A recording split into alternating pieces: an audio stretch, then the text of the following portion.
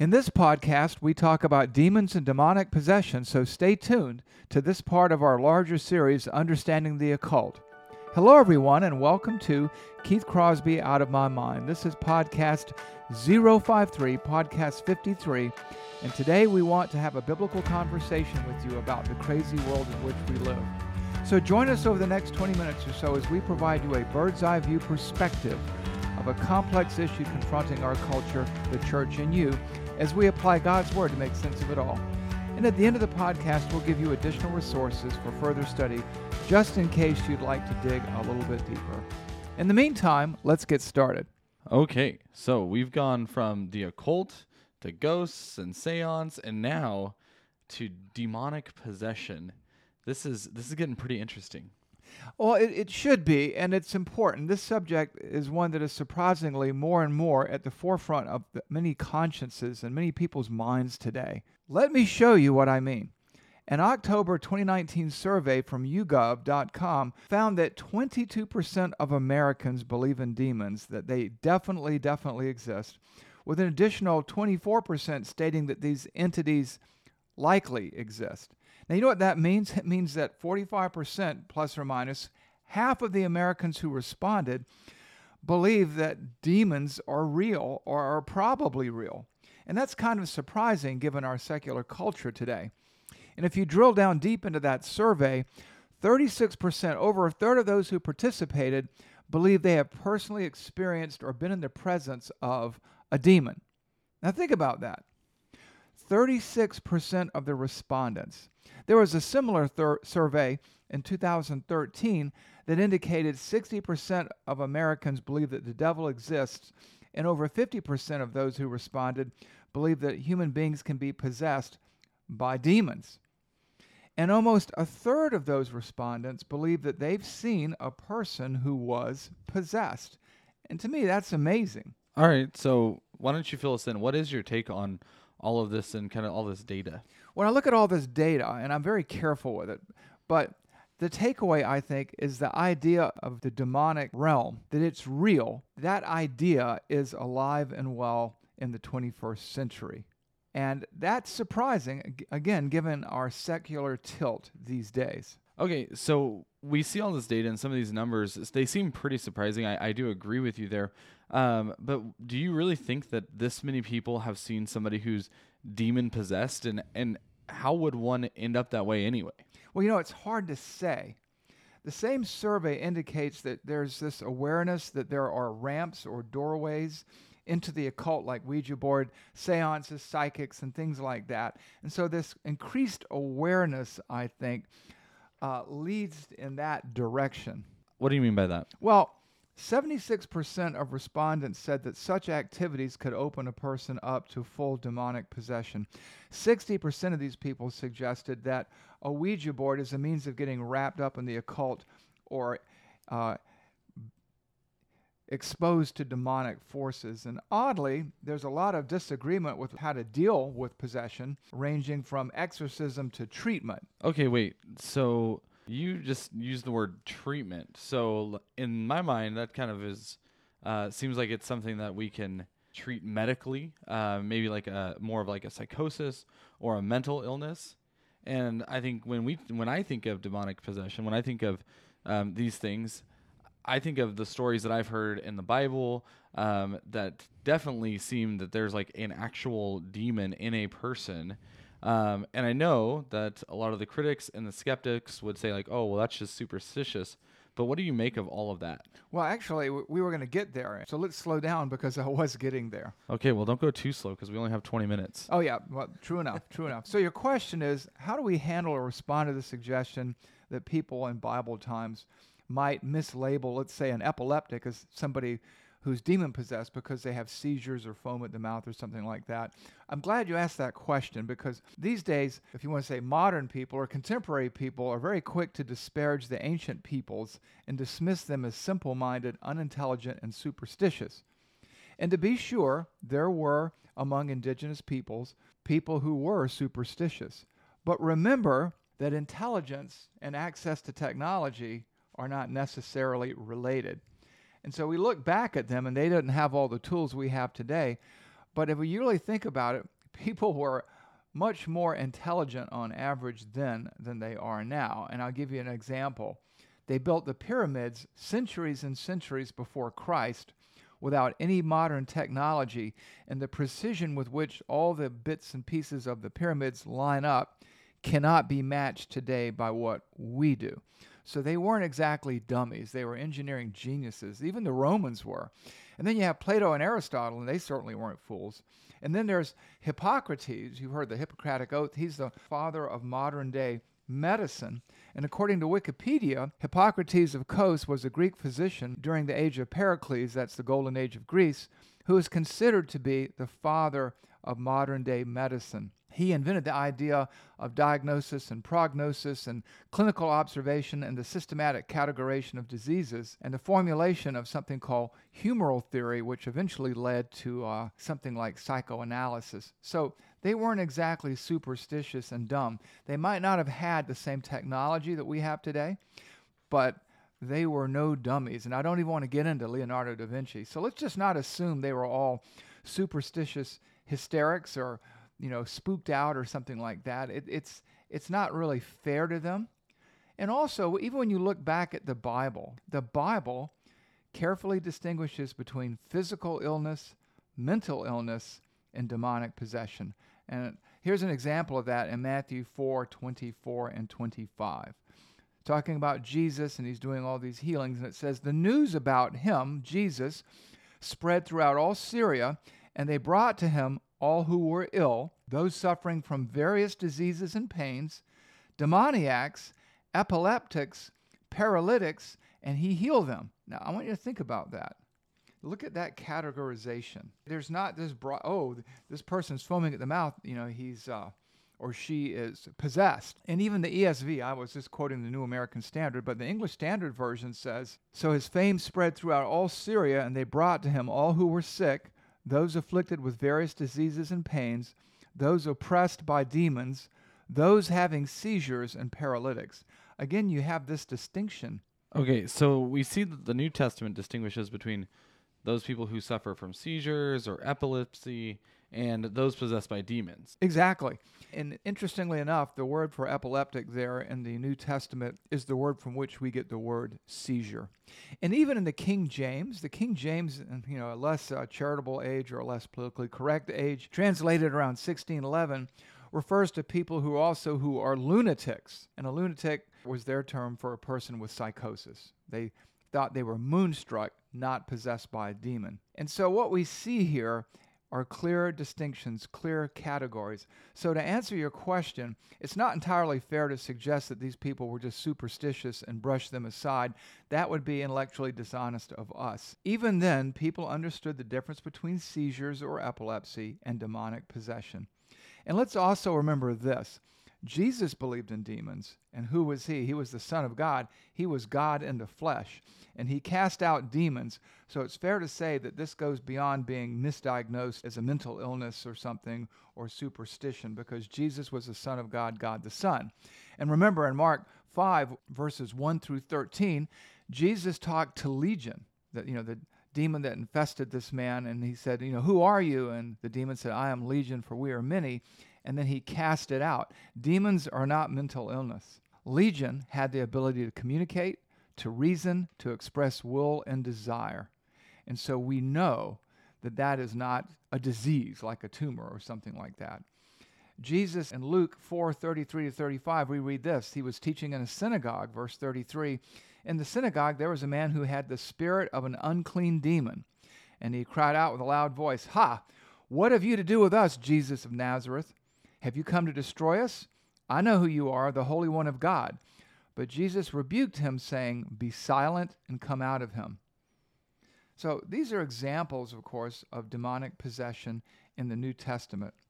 And these cases of demons are real, and these cases of possession are real.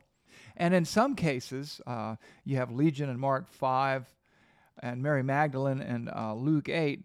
There's more than one demon in the individual. And that's a terrible thing. It's sad. And Paul himself cast out a demon. A young slave girl had a spirit of divination, we are told. She was being exploited by her masters. They were charging for her services. You know, she was like telling the future or telling people details about themselves in Acts 16. And Paul cast them out and actually ruined their financial enterprise. And you know, on Sunday right now, we're preaching through the book of Revelation, and that book has frequent references to demons. You know, the so-called demon locust in Revelation 9:3-12, a demon-possessed army in Revelation 9:13. All this is part of the fifth trumpet. Demons are biblical in the sense that the Bible clearly teaches of their existence and their very real danger. Moreover, the apostles even warn about falling prey to destructive doctrines of demons. And in 1 Timothy 4:1, we read this: "Now the Spirit expressly says that in latter times some will depart from the faith by devoting themselves to deceitful spirits," demons, "and the teachings of demons." Okay, I think we should pause right here because I remember back in the first podcast we did in this season or series, we talked about 1 Timothy 4:1, and I think that this whole idea of like the higher knowledge, we talked at length about that in that first podcast, in that search for that. I think it really you start to see some of that here with this slave girl who's being exploited, but exploited because of this spirit or demon that seems to be in her. Right, because it's a spirit of divination and people want to know stuff. This is what we talked about, you're right, in the very first podcast, what lures or seduces people into the occult. People are devoted, they want an edge, they want a head start. And what happens is, whether they go to a tarot card reader or a Ouija board or a psychic or to somebody like this slave girl, they want to know stuff and they get drawn into that mindset. They begin to accept what this person says as truth, even though Satan is a liar, and so are his demons. And they want to know secrets or so-called higher knowledge, and they get lured in, tempted and carried away, as James says, by their own lust. And so today, even you have these New Age gurus and others who introduce people to channeling. Channeling is where you allow this higher spirit, this ascended master, to occupy your body and speak through you. You know what? We call that demonic possession. But they would call it something else. And, you know, whether it's Oprah or whoever does, all kind of celebrities get into all this. There's a new craze involving psychedelic drug use where people take hallucinogens and they call it dying once so that you can be immortal, that you gain this higher knowledge by opening your mind up to another world. And playing with these kinds of things is extraordinarily dangerous. Seances too. And I don't want to sound like an alarmist, but a Ouija board. Anytime you try to cross over and connect with this other dimension, this other world, you're opening yourself up to a number of things. One, harming yourself or your family spiritually. Two, normalizing the occult in your own mind. Three, it draws you further and further away from God. And as I said in our first podcast on this topic, these things are becoming normal in our culture. And while not everybody ends up demon-possessed or anything like that, there is a very real problem with demonic possession. And demonic possession involves a demon or an evil spirit, as some call it, taking increasing control of a person's life until it controls the person's mind and body. So when we first kind of got onto this whole topic of demons and possession and those things, it makes me think of a movie that I'm sure we're all familiar with, and it's The Exorcist. Now, this movie, granted, came out before I was alive, and people would say, like, oh, this is a classic movie, but there's now been, like, this whole genre of movies that's all about demonic possession, and it's got its own, you can Google, it's got its own database of demonic movies. And so what's your take, I think, on these? I think The Exorcist movie did for demon possession essentially what Jaws did for sharks, which gave it this really interesting and like really almost super negative, super kind of scary connotation. Yeah, and I think you're right. I think you're referring to the Internet Movie Database where they keep track of all these different types of movies. And The Exorcist, it established that whole genre, and people like thrills, and for some people it thrilled them, it terrified others, kind of like Jaws. And so I think what we have here is something that is good and bad, because both these movies moved these dangers demons and sharks, closer to the forefront of people's minds. And it helps some people to be more cautious. Definitely don't go swimming in the ocean after night at low tide. But also, don't play with a Ouija board, which is what took place in the movie. But it also incited other movies, kind of like you said, and movie copycats. And it enthralled, some would say, a generation. The Exorcist is an iconic movie. So I think that phenomenon is kind of a two-edged sword. It is good and it is bad. It definitely cuts both ways. Okay, so I guess that kind of leads to the question is, how real or how realistic are these movies? Do you get spitting heads and levitation and things like that with these demon possessions? Like, obviously, I think we can probably all say at this point that Jaws probably isn't all the way true, but it definitely instilled a fear of great white sharks. And so in The Exorcism, how real do you think some of this stuff is? Well, what I look at is I try to look at it like we do in this podcast through the lens of Scripture. And so we elevate the Scriptures rightly over the experience of that people sometimes report or that shows up in the media, particularly when it comes to things like demonic possession and exorcism. And we'll get into exorcism, believe it or not, in our next podcast. But Scripture does affirm some of the features that you see in these movies. In Luke 8, 28 to 30, Jesus is dealing with Legion, where this man is infested with tons of demons. And it talks about this man, and in verse 29, it says that this man was kept under guard and bound with chains and shackles, but he would break the bonds and be driven by the demon into the desert. And so I think there is this aspect of superhuman strength. And then in Acts 16, with this slave girl with the spirit of divination, she could tell people intimate details of their lives somehow.